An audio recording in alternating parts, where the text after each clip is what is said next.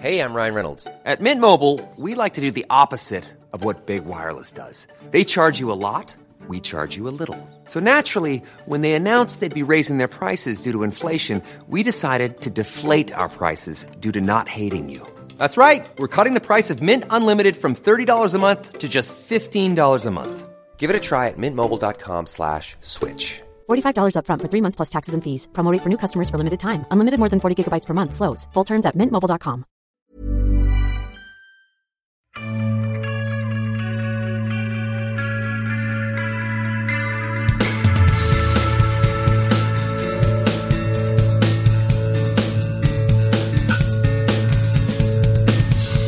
You've tuned in to Sci-Fi Fidelity, the podcast that brings you monthly science fiction television discussions and interviews. Remember to follow Den of Geek on Twitter and Facebook at Den of Geek US, and we are at Sci-Fi Fidelity. This is episode 24 for December of 2017. My name is Mike. And I'm Dave, and in this edition of Sci-Fi Fidelity, we'll be talking about super-powered ensemble groups not based on comics. And our show topics include a look at Season 1 so far of Marvel's Runaways on Hulu and our impressions of Season 5 of Marvel's Agents of S.H.I.E.L.D. on ABC. And our interview this month will be with Lindy Booth, who plays Cassandra on TNT's The Librarians. And stay tuned, we may actually have a bonus episode for you later on in the month with Christian Kane. He's also from The Librarians. So Librarians fans, get a double feature for you about Lindy Booth in this particular episode. And I do want to let people know that there are spoilers in all of our segments for episodes that have already aired, including the interview. Now, of course, I think that goes without saying for Marvel's Runaways because it's a new show. But to be honest, if you haven't been watching Marvel's Agents of S.H.I.E.L.D. or Librarians at this point, I'm not sure you're going to tune into those segments anyway because they're so far into their runs. But this might be something that people might want to skip around on. But I'm really looking forward to these topics. Well, I will say about The Librarians, they're short seasons. Even though Season 4 is getting ready to start, they're only 10-episode seasons, so you really couldn't jump in. You could do it, yeah. And oddly enough, I noticed this as I was putting together the notes, there actually are some common threads in some of these topics that we're talking about. Obviously, Marvel comes into play with both of our show topics, and the superpowered ensemble groups not based on comics is sort of tangentially related. But even Lindy Booth has a connection that I'll mention later when I introduce our interview segment. So stay tuned for that. But if you need to avoid spoilers for certain segments, or you're just skipping around a little bit for your topics of interest, here are the time codes for today's discussions. Non-comics supergroups. 241. Runaways. 1716. Agents of S.H.I.E.L.D. 3844. The Librarians Interview.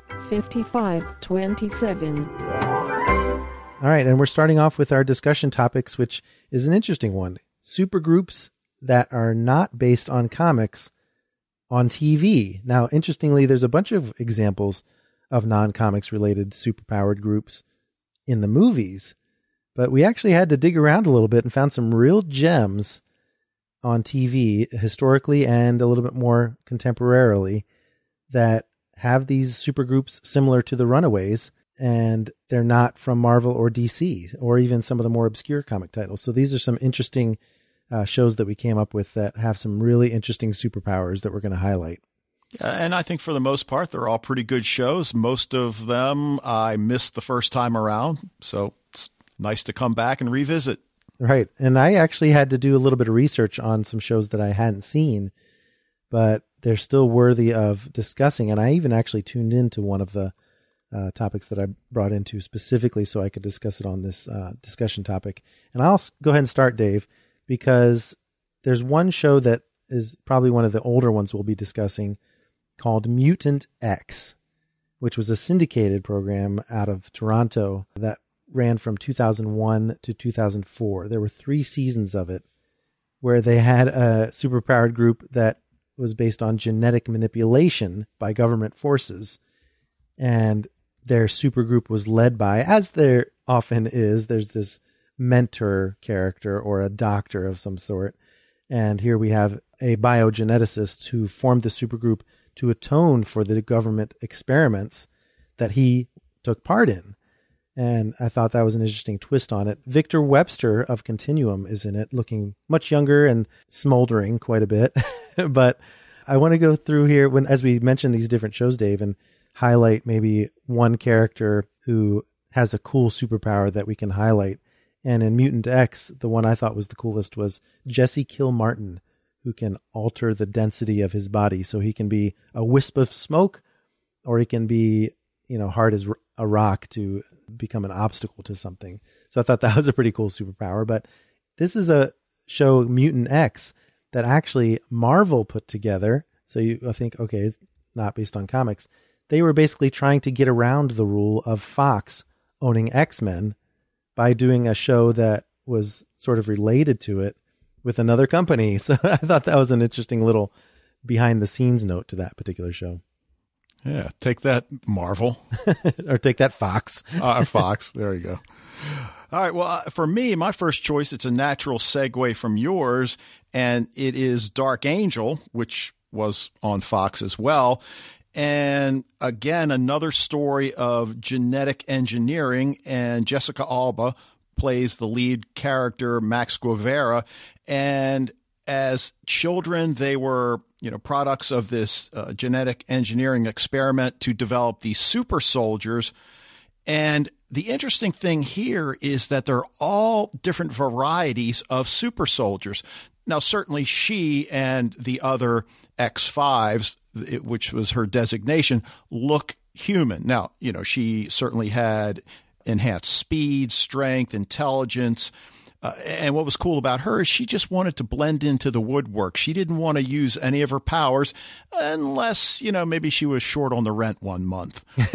But they also developed other soldiers that, for instance, could stay submerged underwater. So they had gills, for instance. So it was pretty cool in that regard. But, for the most part, we followed Max Guevara and also her brother, and I'm making air quotes because to a certain extent they looked at each other as brother and sister, because what happens in the show, they all escape eventually from the facility, and now they're living in the post-apocalyptic Seattle area, just trying to stay under the radar of this shadow government that was running the experiment. So Dark Angel, 2000 to 2002. If you missed it the first time, 2 seasons.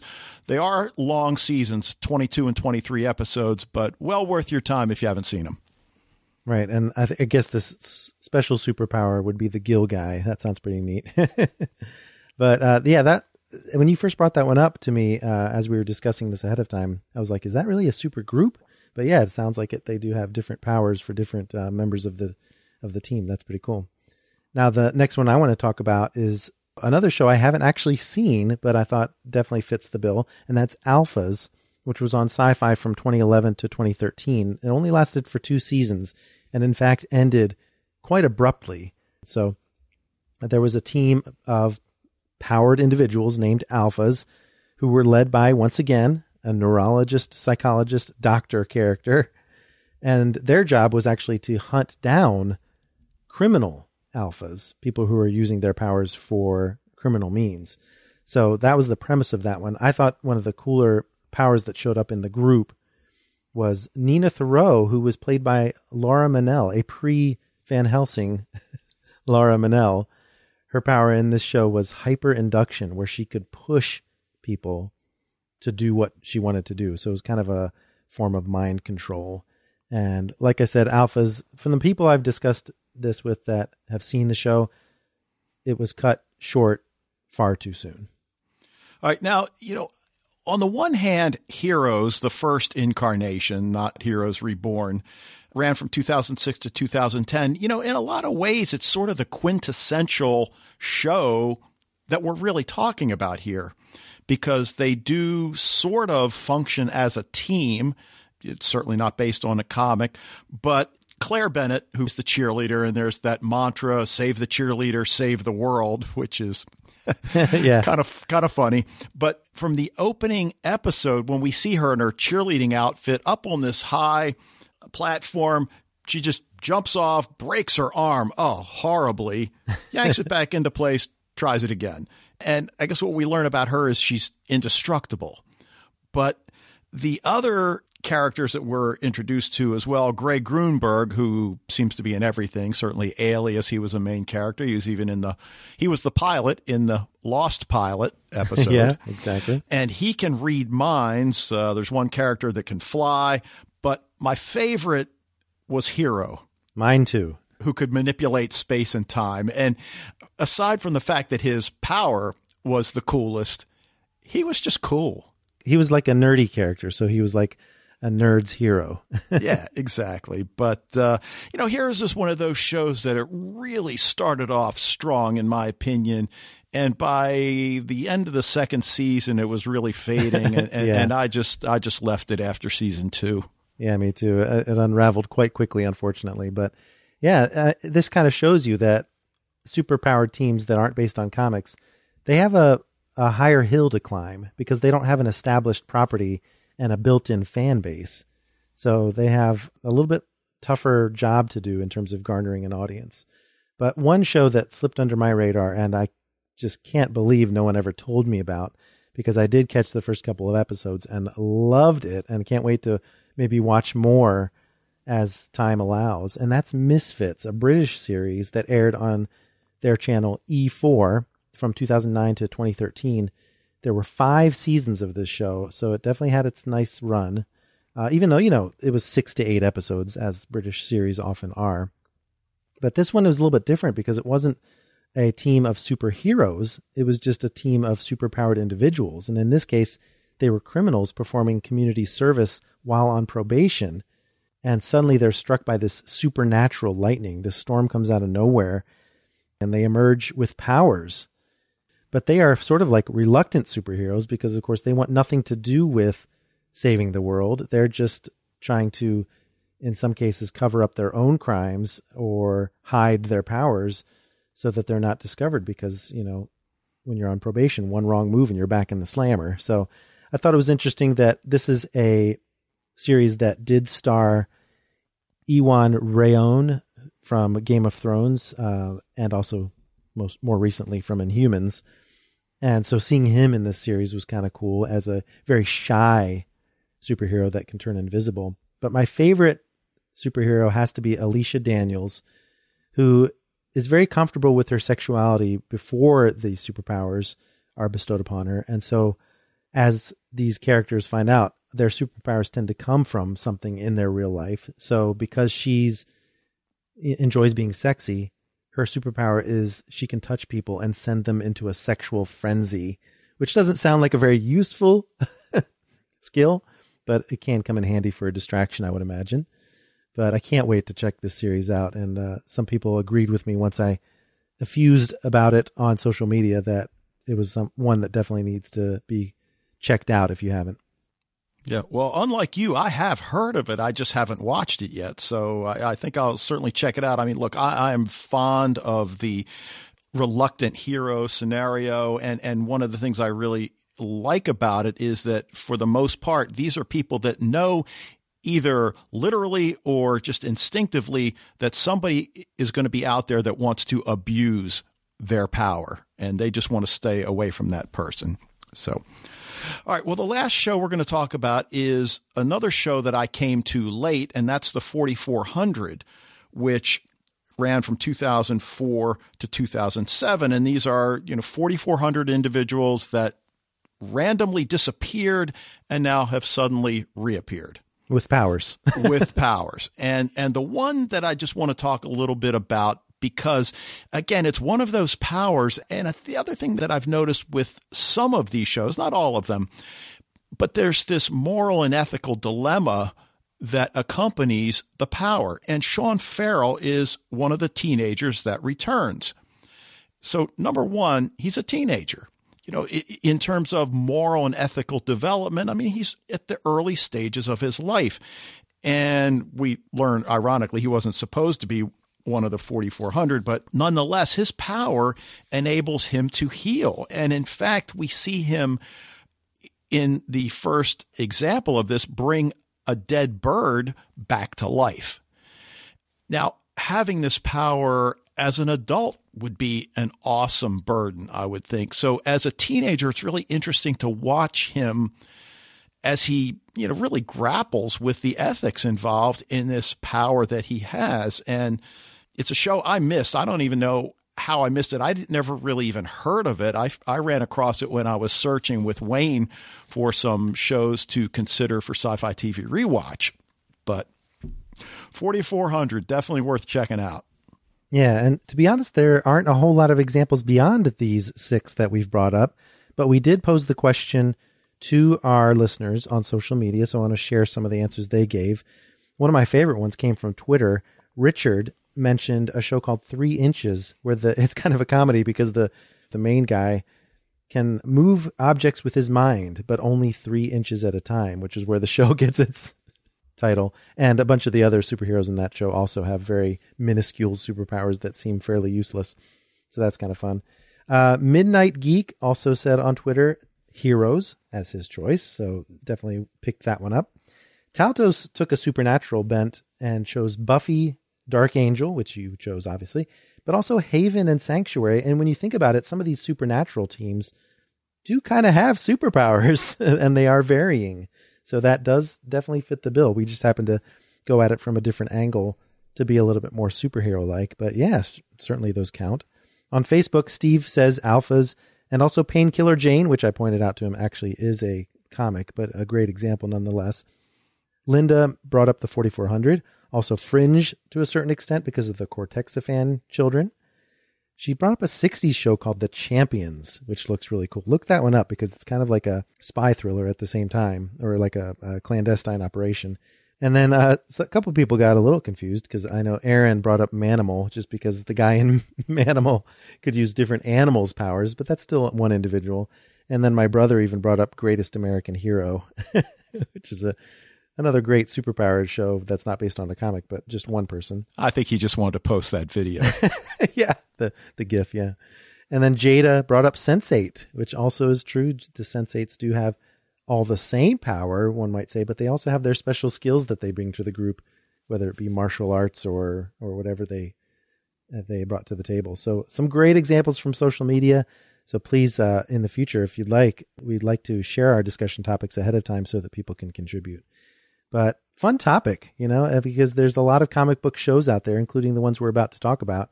And it's nice to know that you can come up with some original ones and still have them be successful in their own little niche. And that's the key word, original. That's right. But the comic book companies do come up with some good ones. And our first show topic is one of them. I've really been enjoying Marvel's Runaways on Hulu. 5 episodes have aired so far. And as Hulu sometimes does, I love this model. Instead of just dropping them all like Netflix does, Hulu sometimes will drop 3 episodes. And then the rest of them will come out weekly. And I think we've talked about that before, where it's not always great to binge watch the whole thing. Yeah, and you know what? I was convinced I was just going to think this was okay. I mean, it's a bunch of teenagers. Nothing wrong with teenagers. Make nice living working with teenagers. But I am really digging this show. Yeah, I thought there might be a problem because of the executive producers coming from Gossip Girl as their previous show that they did. But it actually works pretty well in terms of the relationship dynamics. So, yeah, I'm really enjoying it as well. It's got a 10-episode season, and this discussion will cover episodes 1 through 5. So what we've got 6 teenagers who cope with the aftermath of the death of their friend Amy, and they're all children of mega wealthy parents who are also involved in their own mystery. So you've got these 6 teenagers who have become estranged from each other to a certain extent because of the death of Amy, and now they're coming back together for different circumstances. And in fact, it almost seems very fortuitous and coincidental that they come together at this exact time because of what their parents are up to. But first we have Nico, who is the sister of Amy. She appears to be a Wiccan by trade. She exhibits some of her worship rituals at one point when she's almost trying to bring her sister's presence back, it seems like, on the beach. And her power comes about through her mother's scepter, which seems to be some sort of family heirloom that almost seems magical in that it lets the user make a request and it fulfills their wish. So a really cool power. Yeah. And I mean, one of the things they do really well here is this mystery of Amy's death. We really don't know exactly what happened. So whether it was her death that pulled them apart, we don't know. And certainly the cool thing with Nico is that she's got this really cool looking goth look. And then when we get through the series a little later and we realize at the time when her sister was alive, she had a totally different look. Right. So it came about because of that. Yes. A change in personality to a certain extent. But yeah, Amy's death is mysterious. It supposedly was a suicide, as we get to see in flashbacks, but seems to be some sort of question about the veracity of that. And then the main character arguably would be Alex Wilder, who shared a special bond with Amy and her sister as well. Maybe sort of has feelings for Nico, I think. But now he is the one that's bringing the group back together. And Alex is the one person I don't know what his powers are or what they will be. So people who have read the comics maybe know that already. But I kind of like that we don't know as non-comics readers. Right. I mean, at this point, I liken him to Sky, that his superpower is the ability to hack into anything, and he's the computer wizard. But as you say, we're learning what these different powers are. And you mentioned that he's the one that brings the kids together. And obviously the parents have their own mystery going on. And in retrospect, when we see Alex's parents really encouraging him to get the group back together, you think, why would they want that? When we know what it is the parents are doing, the parents know what they're doing. Why would you want your kids? Maybe they just think that will shield them further, no pun intended, for the next show we're going to do. But I don't know. I found it interesting. Yeah, because they really are playing two different personalities. The personalities they have as family members of each other, and then as antagonists for each other. Because certainly the parents do suspect the kids, and the kids do suspect the parents of things. So, yeah, it's a very, very cool split that they have in the cast, the adults and the kids. We also have Chase, who is a jock. He's son of Spike, as you wrote in the notes, because, of course, James Marsters is playing Chase's father. And Spike is very demanding, as you might imagine. He might be. He's kind of almost abusive, a little bit too heavy on the drink sometimes as well. But the more pressure he puts on him, the more remarkable it becomes when Chase starts to exhibit engineering skills of his own. And then they almost start to bond a little bit towards the end of episode 5, which I thought was really cool. And we get just a very small introduction to Chase's powers, quote unquote, which is his power gauntlets that he's created, which he has dubbed Fistigons. And I imagine that will be his contribution to the supergroup.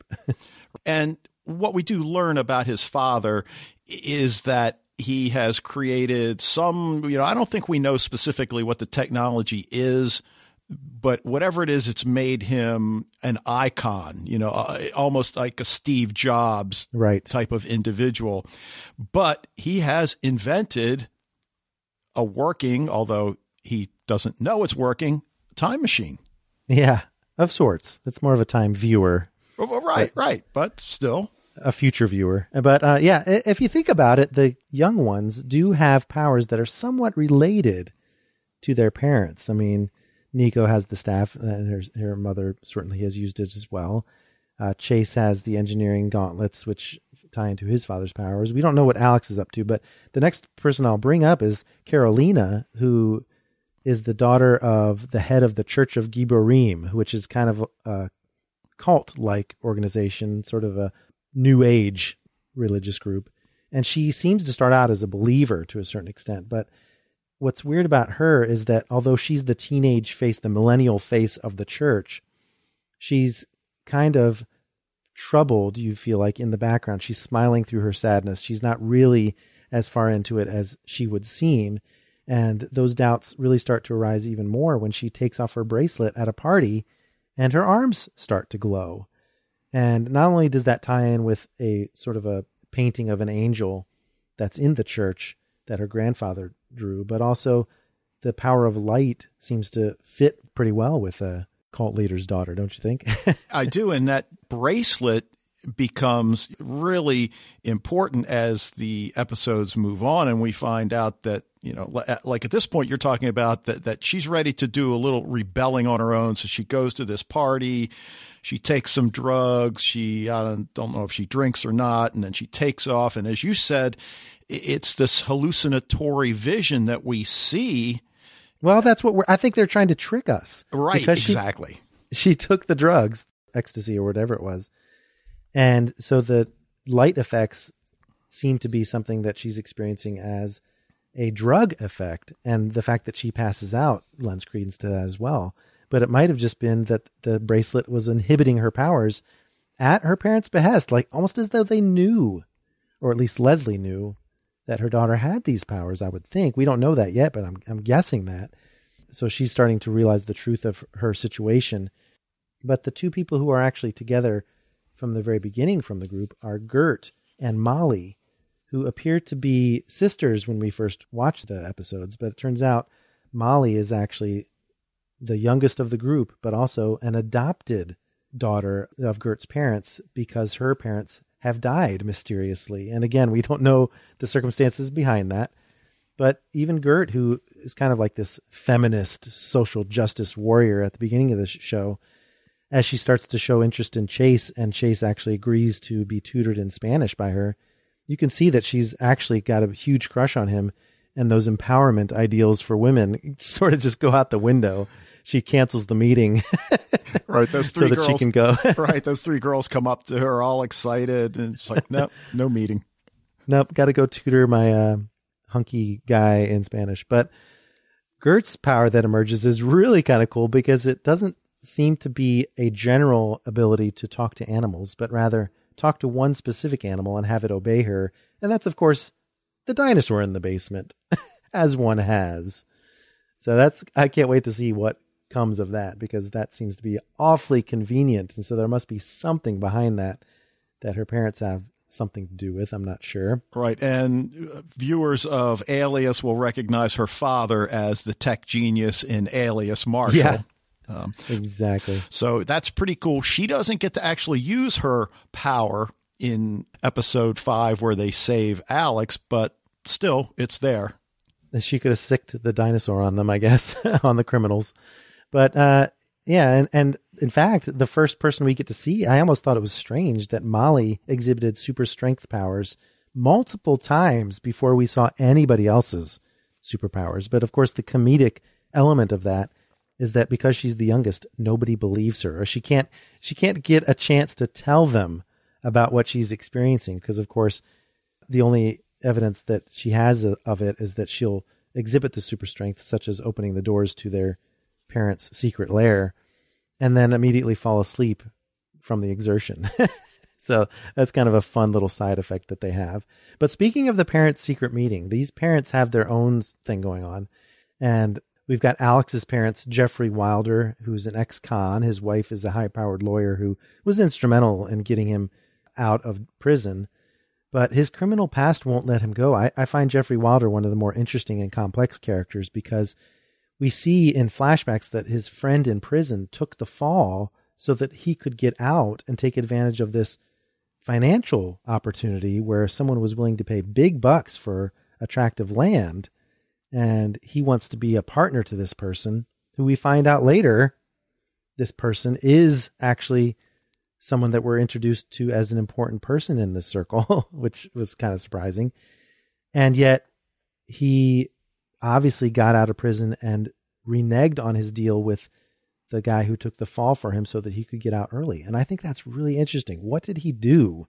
And why did he renege on the deal? He still has criminal elements in his dealings with people, right? He's still willing to muscle his way through to power. Yes, yes. And, you know, for the first few episodes, we heard about this school that they were going to build, the Pride, which is the parents' mysterious group. So I'm wondering, is the school to be built on this land that we find out about when he's in prison? Yeah, well, I think it is, but I don't understand what it has to do with anything, or whether it's just a cover story. I don't know. But it all seems to tie together somehow eventually, because the parents don't even seem to be in the same social circles. So it seems strange that they would be part of this pride organization that seems to almost be its own separate cult from Gibborim, which has white clothing instead of the red robes that the pride wears. But speaking of Gibborim, Carolina's parents are Leslie Dean and Frank Dean, Leslie being the head of the church and Frank being sort of her arm candy and the one spouse who's not part of pride, which seems interesting. His role seems to be marginalized in the extreme, not only because he was an ex-heartthrob actor who's kind of down on his luck, but also because he doesn't know anything about what Leslie is doing in her secret meditation chamber, which appears to be reviving a husk of a human of some sort. What the heck is up with that? Who is this guy? I mean, you have his name in the notes as Jonah. I must have missed that. Now, Jonah, because he was revived at the very end of 5, and we got to see that it was Julian McMahon who is billed as Jonah in the credits. Okay. So now I don't know that they've set his name, but it is the same guy that tried to buy the tract of land from Jeffrey in the flashback. Oh, you're right. So I can't figure out how that ties in, so there's definitely some mysteries that unfold. And I love how they dole them out. Very, very small bits at a time, but enough to keep us interested and not too puzzled. One of the other mysteries surrounds Gert's parents, Dale and Stacy Yorks, who are aging hippies, and they're innovating some sort of serum that they stand to make a lot of money over. I think it has healing properties of some kind or medical uses of some kind, but it also seems to be a little bit dangerous too, this serum. And I'm thinking it might have something to even do with how these kids got their powers. I'm not sure, but we'll have to see where the serum comes into play. But again, they also have that dinosaur in their basement. How that ties in, who knows? But they're definitely involved in biology and chemistry and genetic manipulation, probably. And then you've got the inventor family, Janet and Victor Stein. Victor Stein is, of course, James Marsters, we mentioned before. Janet's, again, a more of a marginal spouse, but she does have her own side story in that she seeks solace in the arms of one of the other spouses, Robert Minoru. And he's married to Tina. This is Nico and Amy's parents, who is a kind of a tech innovator CEO. She's this real tough, empowered, definitely an empowered woman herself. She's kind of cold, but then she tries to warm up to him and he's standoffish. And you keep thinking, why is he turning down her advances? But it's because, of course, he's having that affair with Janet Stein. Yeah. And it's interesting when we think about these parents, because on the one hand, they're really compelling characters, but it's difficult to say that you like any of them. Still, that scene when they're at the restaurant, Tina and Robert, and she, hey, I booked a hotel room, and and he just rebuffs her advances and then leaves the restaurant. It's pretty heartbreaking. I mean, as much as we dislike her at this point, still, she's a human being. Well, we think she's a human being. Yeah, who knows at this point? But it's just such an interesting dynamic. Of course, the fact that we have these first 2 episodes being mirrored, where we see the kids' point of view in episode 1 and then the parents' point of view in episode 2, was just a really cool storytelling device. And of course, it shows that we'll be seeing 2 sets of stories throughout the series, the parent story and the kid's story. And it just creates a nice little symmetry and also different side plots that they can explore. And also the fact that there's mistrust within the pride and perhaps even some difference of opinions among the kids. The fact that, these are not unified teams by any stretch, because of course, Dale and Stacy were going to run off to Mexico. We saw that once they made their money off of that serum. And Jeffrey thinks that Molly's parents were killed. Molly is, of course, the adopted child, but her parents died under mysterious circumstances. And Jeffrey obviously suspects one of his fellow members of the pride. So definitely mistrust there. And kind of mirroring that is the mistrust among the kids. You've got Carolina and Gert thinking their parents may be innocent and trying to prove that. Whereas you have Alex and Nico going to the police to turn them in for the murder of this runaway convert that came to the Church of Gibborim named Destiny, who was the victim that they actually saw during the ceremony. And they even think that maybe Amy was a victim of their parents' sacrificial rites. Right. And how great is that scene when they realize that their parents are apparently in with the police as well? So what's the point of turning them in? Exactly. So, but it just proves that the kids aren't always going to agree. The parents aren't always going to agree. So it creates these interesting dynamics.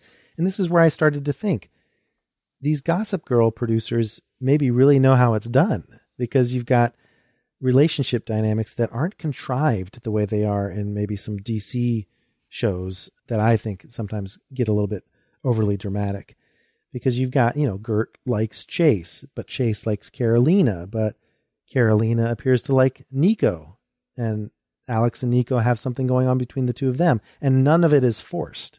You know what I mean? Is it bad that I've seen Gossip Girl season 1? Maybe a little. No, that's fine. But I really enjoyed how it took until episode 5 to really see the supergroup in action, because it wasn't exposition heavy, but there was a lot of story to tell. And I think they did a good job of holding off, just teasing us a little with Molly's super strength before we got to see the team in action, minus the dinosaur. And one of the big mysteries that I'm wondering about is why Jeffrey Wilder reneged on his deal with his friend Darius. They seem to be pretty friendly in prison. Darius, turns out to be a pretty despicable guy, but in prison, he seemed to really, have love for his brother. Yeah. And willing to take a dime for him. Right. And, he says, well, when he turned his turf over to me, business was good, but, there's an economic depression, I guess, in drug dealing. So, yeah. So I thought that was. Hey, I'm Ryan Reynolds. Recently, I asked Mint Mobile's legal team if big wireless companies are allowed to raise prices due to inflation. They said yes. And then when I asked if raising prices technically violates those onerous 2-year contracts, they said, what the f*** are you talking about, you insane Hollywood ass f- So to recap, we're cutting the price of Mint Unlimited from $30 a month to just $15 a month. Give it a try at mintmobile.com/switch. $45 up front for 3 months plus taxes and fees. Promo rate for new customers for limited time. Unlimited more than 40 gigabytes per month. Slows full terms at mintmobile.com. Hey there, it's Michelle Norris. I'm host of a podcast called Your Mama's Kitchen. When I travel, I'm usually looking for a way to find a taste of home when I'm not at home. And one of the things I love to do when I am at home is entertain. And Airbnb allows me to do that. When I was in California recently, I rented a house that had a great kitchen. And when we were sitting around the table, we were all thinking, we're in someone else's house. Someone could be in all of our homes as well. If you have a home, but you're not always at home, you have an Airbnb. Your home might be worth more than you think. Find out how much at airbnb.com/host. That I would sympathize with Darius even as he's kidnapping Alex. That was interesting. But the big question also is this Jonah guy that they've refreshed and revived finally by getting a victim into the little coffin thing. So now that Jonah's here, what's his goal? And did you get the impression that maybe he might have something to do with that family in general? Maybe even be the grandfather who painted that angel figure on the wall? which would make him Leslie's father, right? Which would be really creepy. Which would be, I mean, absolutely. Which also brings up the question, we've seen them put the body of the teenage sacrifice in one of those chambers, then they open it up and the body's gone. What's up with that? I guess the life force was sucked from that victim. I don't know. And used to revive this aging husk. And how old is Jonah as a result? Is he some sort of, immortal person because of the treatments he's been getting? And why is this the last treatment that he needs? Because it seems like they've been doing it for 15 years. So, how come this is the final one? Because they characterized it that way. And of course, you brought up the time machine at the very end. We do see, even though they don't see, that the time machine does see a future vision of Los Angeles, and the buildings are kind of falling apart and being destroyed. I was shocked. What are they going to do? Post-apocalyptic? Come on. So do they have to avoid that apocalyptic future? And I even thought the time machine, even being brought up earlier in the season, made me think a couple of times that, did we see some time travel changes being put into action? Like there was one time when Alex was about to get caught by his father sneaking into the underground chamber. He couldn't get the doors closed, yet when he comes back, the doors are closed. Right. So I'm thinking, is there time travel intervention there? And also there was a time when Spike brought a victim in a van, and then the victim was just not in the van anymore. And there was no explanation for why she disappeared. So I just think it might be cool if we get to see some time travel, although they say it can only be done to the future, whether or not we might have already seen some time travel in evidence. So you know how I'm a sucker for time travel, so that would be fun. Yep. Continuity errors or time travel. Or time travel, right? So really enjoying Runaways. Can't wait to see how it ends up in the final 5 episodes of the season. And I know plenty of our listeners have chimed in and said that they're really enjoying Runaways too. So hopefully you get a chance to look at it. If you haven't already, check it out on Hulu. There's time to get caught up, of course. All right. Well, the second show we're going to talk about is, of course, Marvel's Agents of S.H.I.E.L.D., which has returned for its 5th season. Premiered on December 1st, 2017 in a new time slot, Friday night at 9 p.m. And I know there's a lot of talk out there that ABC just wants to kill it. They put it on Friday night. Well, come on. If you've been paying attention, none of that matters, because if Disney and ABC want this show to go on, it's going to go on. Yeah, exactly. And I think what they realize is that Agents of S.H.I.E.L.D. does really well in the Live +3 and the Live +7. And again, they're not losing money on it. Right. They're not losing money on it, and time-shifted audiences make it irrelevant that it's on Friday. Right. So we've only got one episode to talk about, but it was a huge episode because of all the shows that claim to reinvent themselves. I think S.H.I.E.L.D. does it better than most. Maybe, I don't know, because there's probably a show out there that maybe did it better than S.H.I.E.L.D., but I really can't think of it offhand. Yeah, well, and I think that's remarkable that you and I obviously podcast about S.H.I.E.L.D., but even if we didn't, we would still be watching it. And you watch some comic book shows. Sci-Fi Fidelity doesn't really cover comic book shows, first of all, because it's almost its own subgenre nowadays anyway, but also because it's really not my thing personally. And yet I love Marvel's Agents of S.H.I.E.L.D. I loved Marvel's Runaways. I've loved a lot of the sort of tangentially related shows like Preacher and Legion, you know, ones that don't necessarily dive in full bore. The Gifted, which we talked about last month. So Agents of S.H.I.E.L.D. seems to be in that vein as well, where you can enjoy it even if you're not a comic book fan. And the fact that it reinvents itself, especially this season, if it was not a science fiction show before, it certainly has become one in this season as it heads to space. Yeah, absolutely. And it picks up where season 4 left off in Ray's Diner. And in a departure from what they've done in the past, they released the first 17 minutes of this episode. I don't know, what was it, about a week and a half, 2 weeks early. Yeah. So it was available everywhere, and I think most of us watched it. And it was so disorienting, not only for the viewer, but also for the characters, which made it that much cooler. But I want to talk about this opening scene a little bit, because it opens with Talking Heads' This Must Be the Place playing over top as we watch this bald guy who we don't know, and he's certainly unusual looking, going through his morning routine, which includes a swim in his pool. He opens his refrigerator, but the only thing that's in it are bottles of coconut water. Yeah. Then we see him running a shower, and he peels off his human skin, and it's clear that this is some sort of an alien posing as human. So this is not something we've seen before. Okay, fine. You know, we know there are aliens in the Marvel universe, but still. Then we go to Ray's Diner, and we see the whole scene when Coulson and the team are abducted from a different angle. Yeah, and this was the season finale scene of season 4. So it's, yeah, like you said, it's replaying something we've seen from a completely unfamiliar perspective. Yeah, so we see the assault team go in, and we see this bald guy that we saw earlier. He's leading the team, which makes us wonder whether or not his soldiers are aliens as well. I tend to think not, but who knows? And we get the detail that there was one person that was left in the diner because he's not on the list. And, we come to find out that is Fitz. Why not Fitz? Yeah, so many mysteries right at the very beginning. Right. So, okay, fine. So we knew they were abducted. So now we see them, the team minus Fitz is in this room with a white monolith.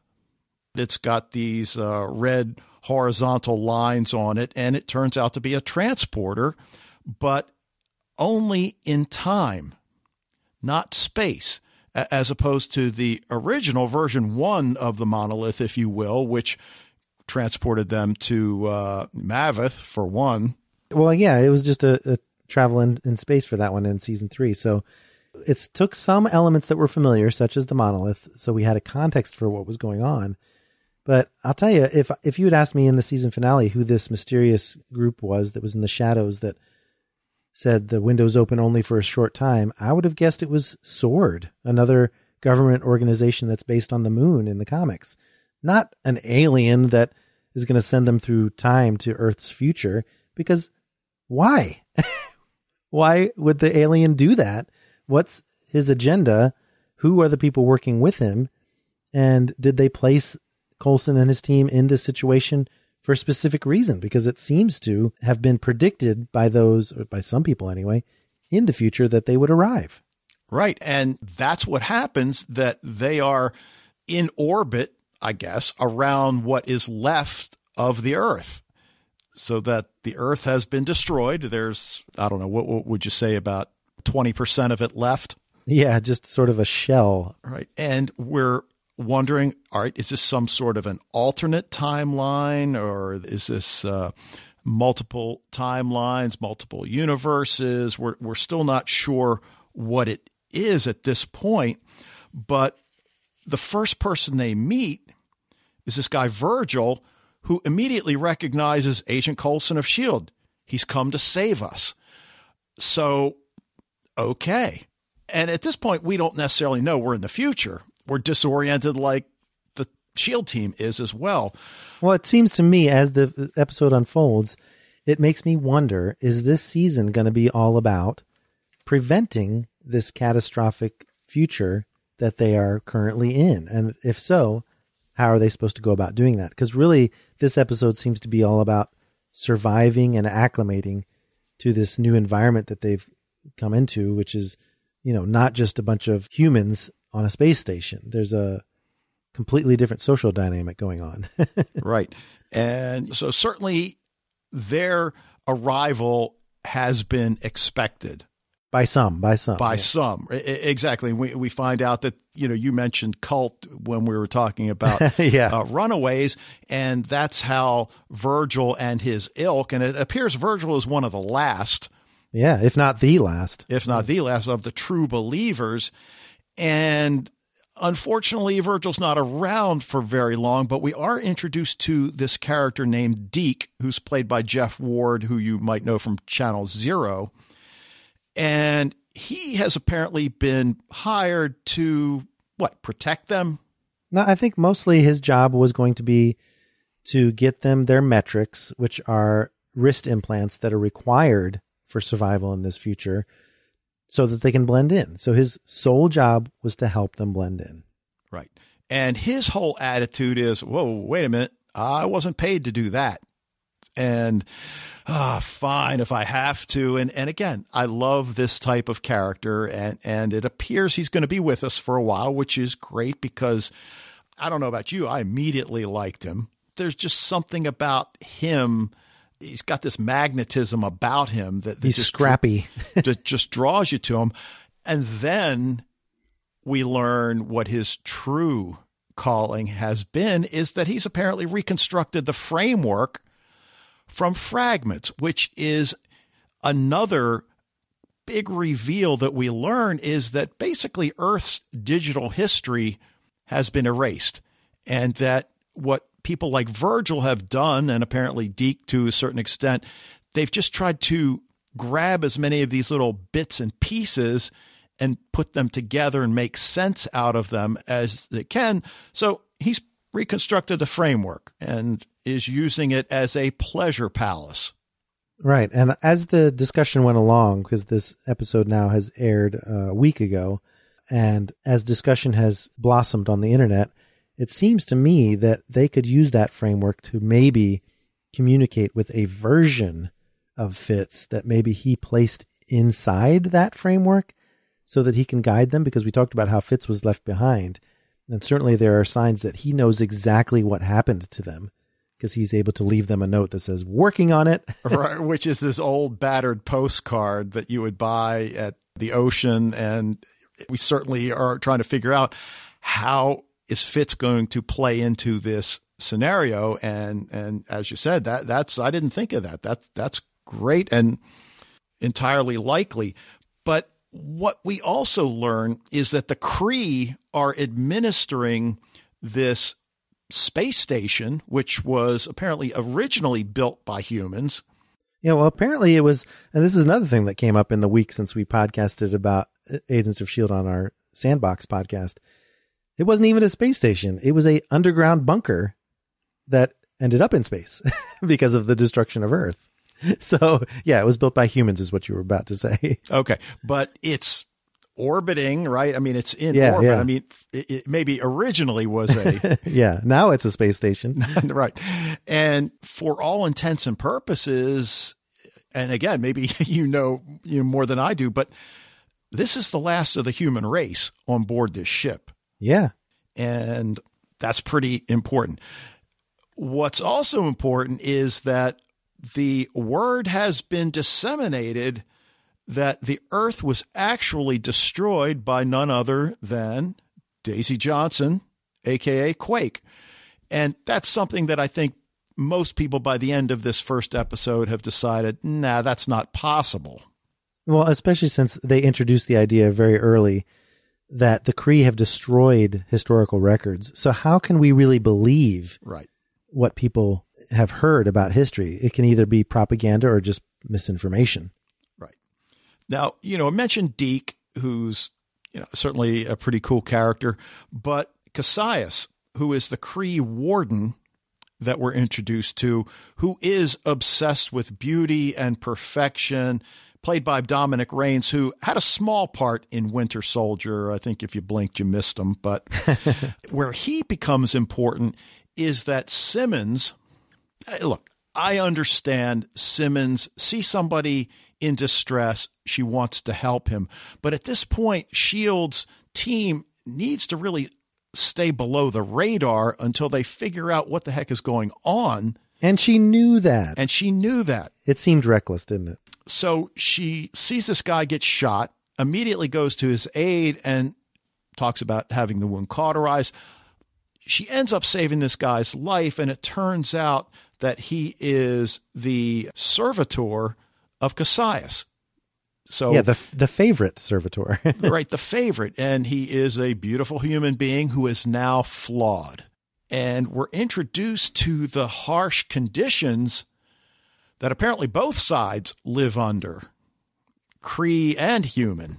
Right. If something's not perfect or it doesn't contribute to the small enclosed society, then it's clipped. It's trimmed like the vine that Cassius keeps in his chambers. Right.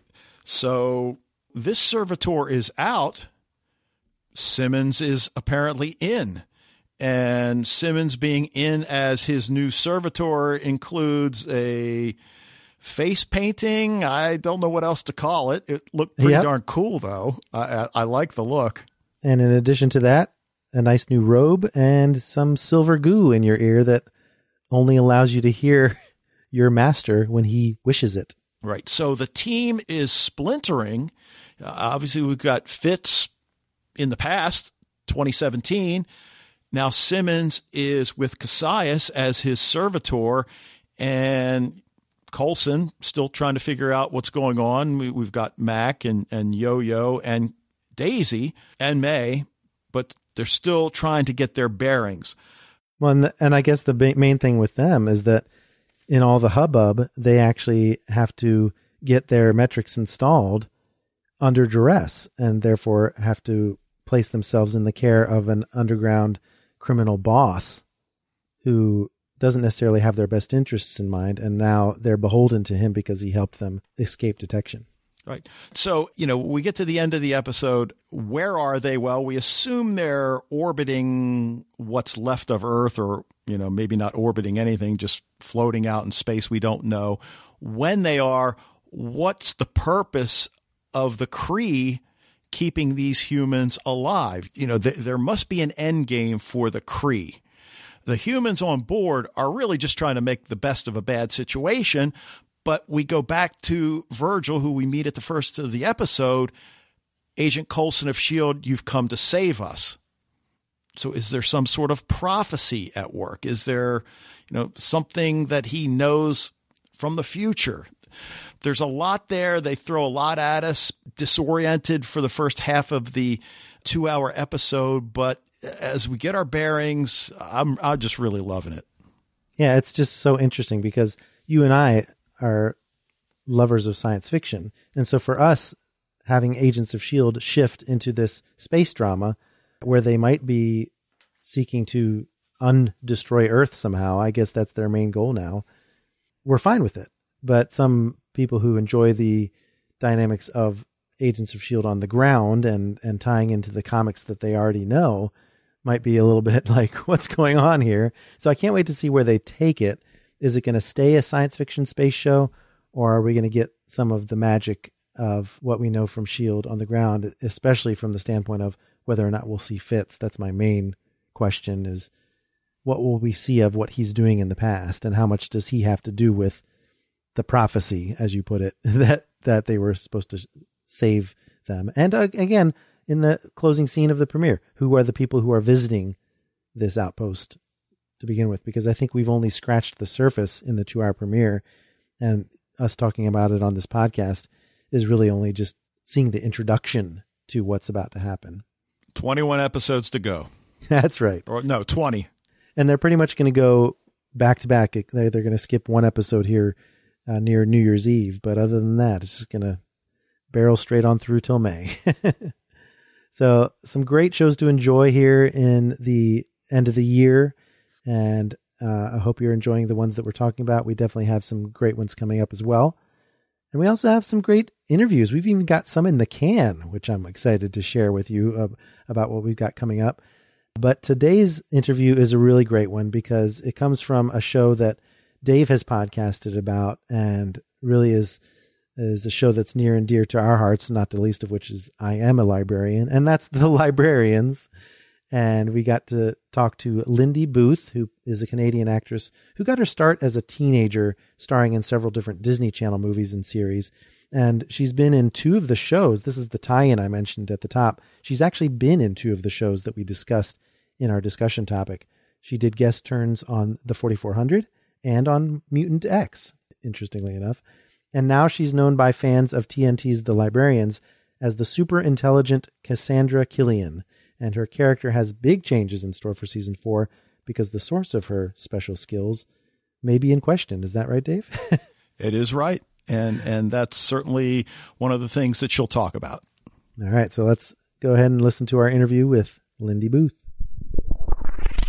Thank you, Lindy Booth, for joining us on the December edition of Sci-Fi Fidelity. How are you today? I'm doing great. How are you? I'm doing great as well. All right, so season 4 of The Librarians is going to be returning to TNT on Wednesday, December 13th, which turns out to be a week earlier than originally announced, which, of course, makes the fans happy. Do you do anything special when the show airs? Watch with friends, live tweet, anything like that? Oh, yeah. Actually, I watch with my favorite friends. I watch with the cast of The Librarians. We're actually all getting together at Dean Devlin's Electric Entertainment offices. We're going to be doing a Facebook Live thing. Is that something you really enjoy, the social media aspect of it? Yeah, I enjoy the social media aspect of it. I think the most fun we have live tweeting is when we're all together as a group, because we sort of like egg each other on and we remember things, like sort of as we're watching, we're remembering things. So we're all sort of tweeting about our common sort of remembrances of our time shooting. And I think it makes it more fun. And also just interacting with the fans is so amazing. The fans of The Librarians are so loyal and intense and have so many questions and they're so curious about invested in what happens with these characters. It's really fun to be involved and get to share the event with them.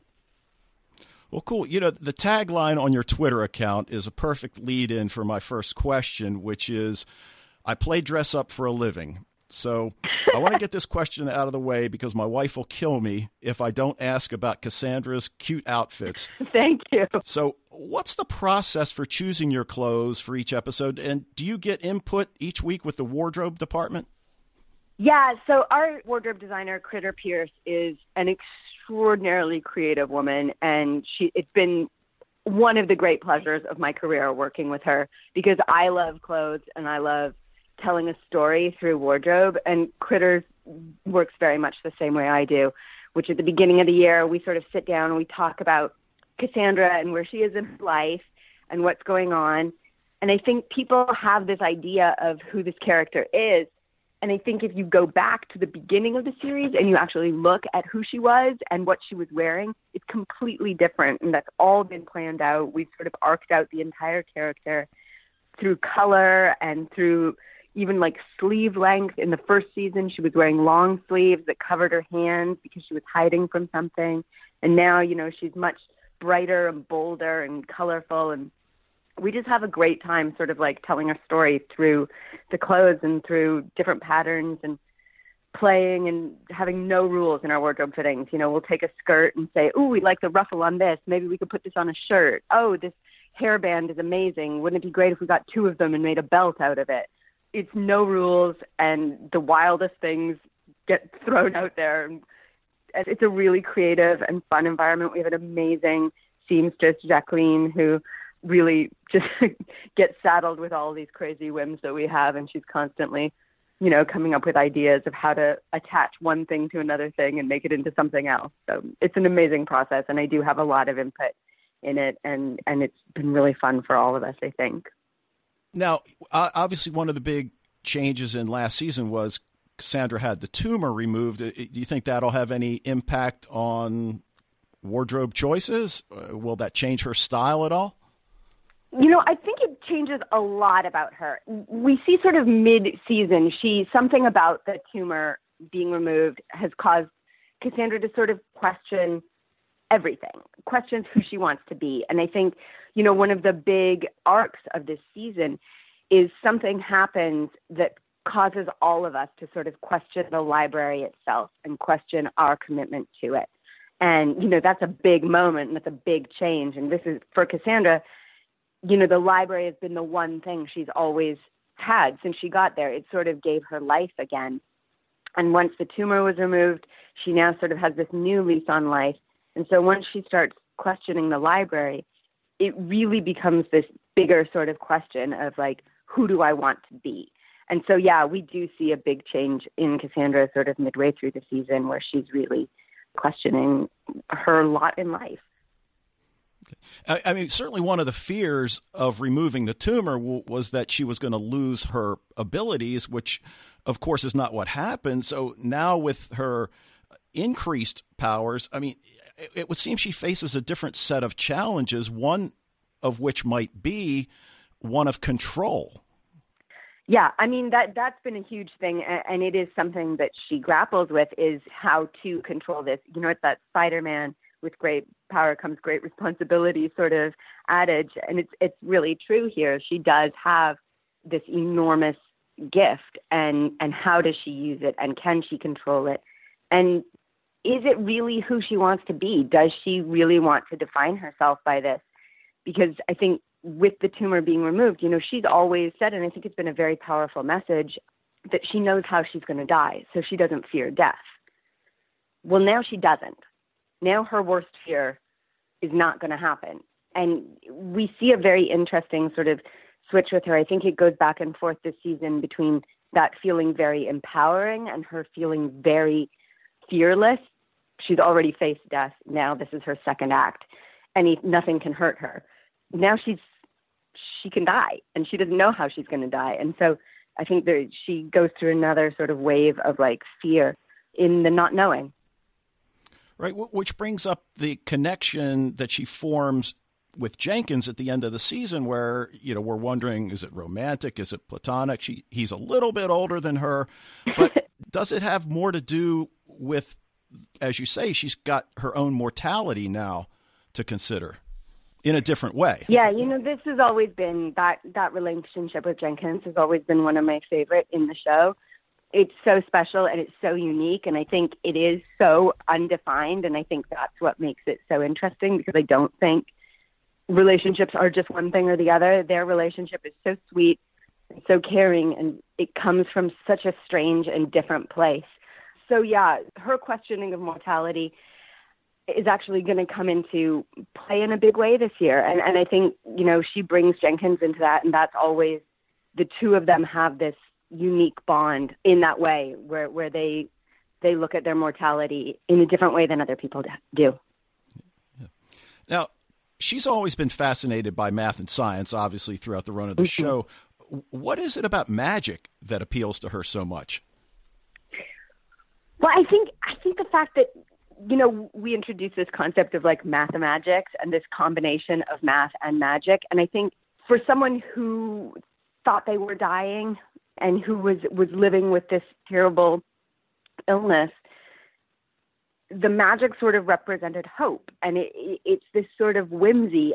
It's like her belief in Santa Claus. It's wild and childlike and innocent, and it's fun. And I think her whole belief system is so joyous and so childlike and so full of curiosity that when the concept of magic, that it's real, is presented to her, she just latches onto it. Because, you and me, like, if someone came and told me that all of that stuff was actually real and actually happening, I'd just be over the moon excited about it. Like, I just want to know everything about it, because it's amazing.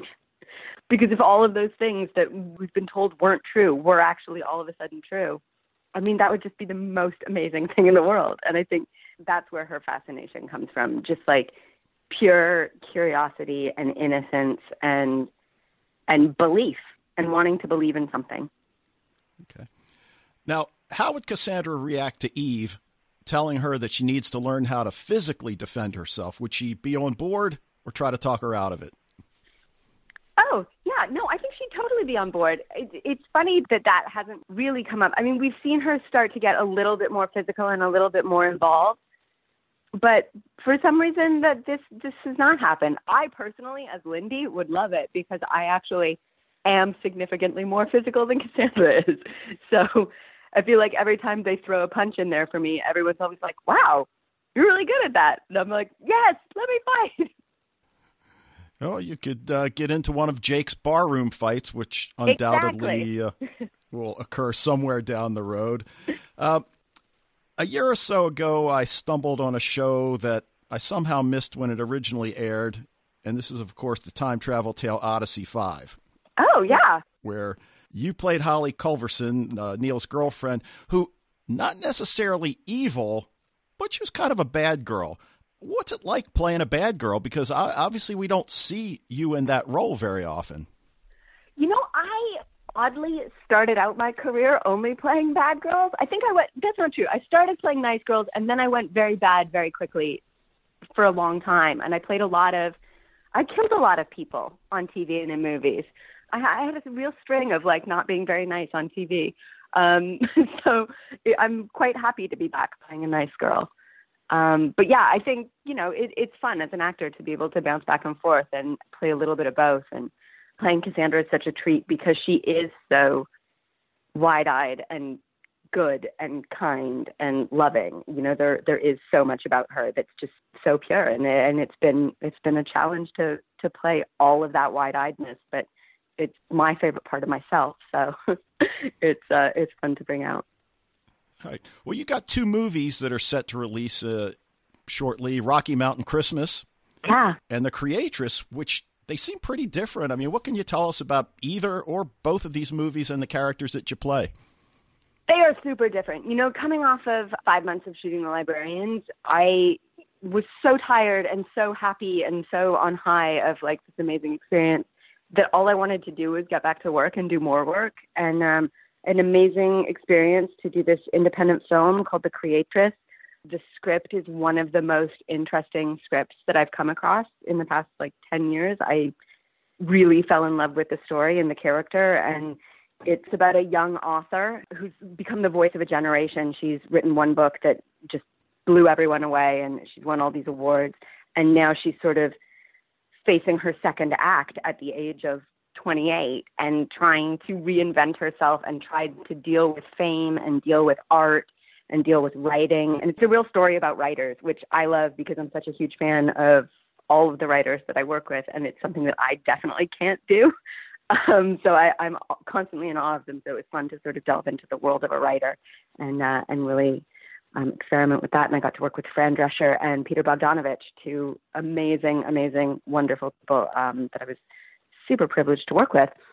And then on the totally other side of the spectrum, I love doing Hallmark Christmas movies. It's a secret joy of mine. It's not so secret. Everybody knows it. I do it all the time. But I love working on these movies because I do love Christmas so much. It's my favorite time of year, and I love the opportunity to play it for a full month before Christmas even happens. And I shot this beautiful, sweet, lovely Christmas movie up in Vancouver last month. Christopher Palaha and Treat Williams. That is so amazing. And we got to spend the entire month on a farm, riding horses, and it was beautiful, and I'm so excited for it to come out. I actually did ADR for it the other day, and it's so sweet, and I'm so excited for it. So will there be any trash talking between you and Christian over whose Christmas movie is, because I know he's got one coming out as well? Oh, yeah. It's a constant competition for us. We are, John, Christian, and I are like the brothers and sisters we play on the show. We are constantly trying to one-up each other and trash talk each other, and, of course, then constantly support each other and love each other and, push each other up. So I am very excited for Christian's Christmas movie as well. All right, cool. All right, last question. Last show that you binge-watched? Last show that I binge-watched. I am a huge Master of None fan, so I just watched the second season of that. I love it. I think Aziz Ansari is so funny and so genuine, and it's just the second season is like a whole other level. It's such a great show. I was so happy. It exceeded my expectations from the first season. Well, listen, I want to thank you, Lindy, for meeting with us today on Sci-Fi Fidelity. Really appreciate your time. Wishing you success with Librarians Season 4 and beyond. And listeners, remember, Season 4 Librarians is going to air on December 13th on TNT. Lindy Booth, thank you so much. Thank you so much for having me. All right. I was so glad you got a chance to talk to Lindy. There's definitely some of the characters from the Librarians that we've thought of for a long time and never thought we would have the opportunity to talk to. So that was really nice. And like I said, we hopefully will have another a bonus Librarians interview to share with you soon from Christian Kane. And that's coming up in the future. So stay tuned for that. But that's going to be it for this edition of Sci-Fi Fidelity. We hope you enjoyed our discussion tonight. You can keep it going all month long and into 2018 by following us on social media. We're on Facebook and Twitter as Sci-Fi Fidelity. And in January, we're definitely taking a look at the second season of Netflix Travelers, but our other show topic hasn't been determined yet. We'll certainly let you know via social media. Don't forget about our upcoming Christian Kane interview, and stay tuned for a very special guest from the X-Files next month. But in the meantime, be sure to rate and review this podcast wherever you access it. We're on iTunes, Stitcher, and SoundCloud. Plus, we do take suggestions for future discussion topics. Just let us know what you'd like us to talk about on social media, or you can send us an email at sci-fifidelity@gmail.com. Thanks again for listening, and we'll see you in 2018.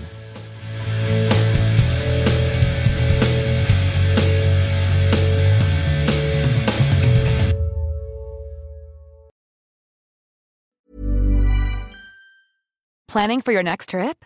Elevate your travel style with Quince. Quince has all the jet-setting essentials you'll want for your next getaway, like European linen, premium luggage options, buttery soft Italian leather bags, and so much more. And is all priced at 50 to 80% less than similar brands. Plus, Quince only works with factories that use safe and ethical manufacturing practices. Pack your bags with high-quality essentials you'll be wearing for vacations to come with Quince. Go to quince.com/pack for free shipping and 365-day returns.